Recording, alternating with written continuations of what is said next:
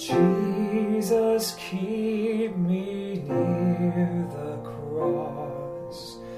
There's a precious fountain, free to all, a healing stream flows from Calvary's mountain.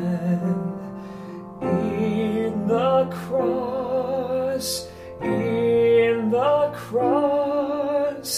be my glory ever,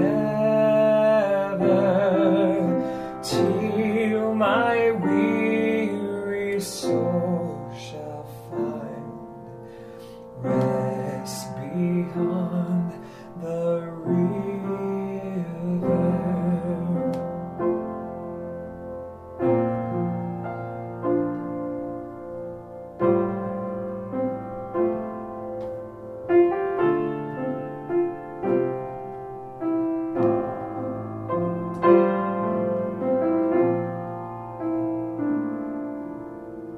Welcome to St. Mark's Daily Devotions for Tuesday, April 7th with me, Hallie Parkins. Today we continue our devotional reflections for Holy Week around the prayer petition of the first line of our opening hymn, Jesus, Keep Me Near the Cross.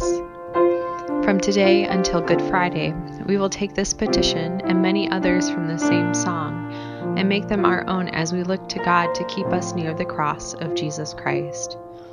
Wherever you are as you hear this, let your heart be joined to ours as we remember the deep love and grace of God that is shown to all the world in the one that died that we might live.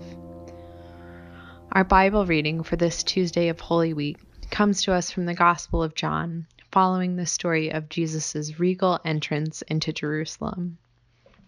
We now read from John 12:27 through 32. Now my soul is troubled. And what should I say? Father, save me from this hour? No, it is for this reason that I have come to this hour. Father, glorify your name. Then a voice from heaven came. I have glorified it, and I will glorify it again. The crowd standing there heard it and said that it was thunder.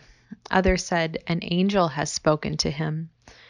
Jesus answered, this voice has come for your sake, not for mine. Now is the judgment of this world. Now the ruler of this world will be driven out. And I, when I am lifted up from the earth, will draw all people to myself. Our gospel author John tells us a story of Jesus talking with the crowd, coming close to the hour that separates life from death in the thin veil of this world.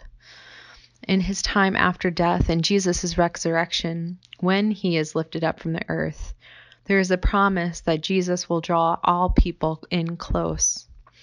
For me, the words of the second verse of our hymn paint a picture of coming close to a cross.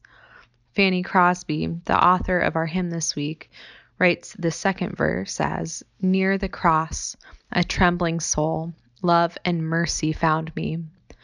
There the bright and morning star sheds its beams around me. This verse takes me straight back to my winter months at Holden Village, right back to the Friday nights where we would gather in prayer around the cross, with a beautiful large wooden cross in the middle of a platform circle.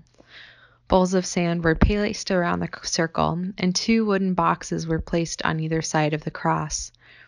During the service, we were invited to come up and light candles at the bowls, or light candles at the boxes, and the community would come up and lay hands on us if you wanted. It's a pretty intense moment to be surrounded by music in a community and light a candle, and even more so to feel the weight of their hands on your shoulders, or offer the weight of your hands on their shoulders. There are so many times I've come around that circle and come close to the cross literally laid down in horizontal in front of me, drawing near to the cross. I imagine we are drawing close to the cross over the Holy Week now, drawing close to the heart of God over Holy Week.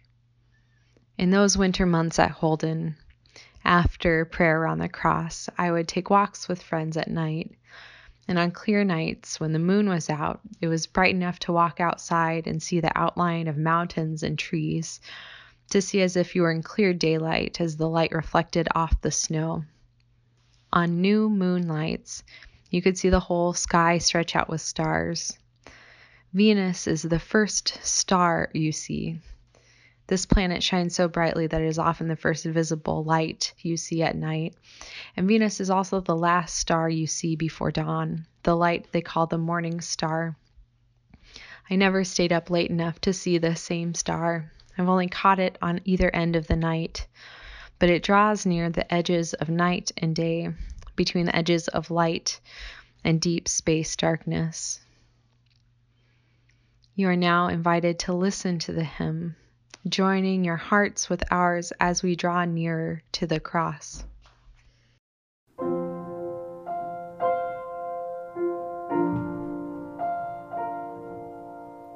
Near the cross, a trembling soul, love and mercy found me. There the bright and morning star sheds its beams around me. In the cross, be my glory ever, till my weary soul shall find rest beyond the river.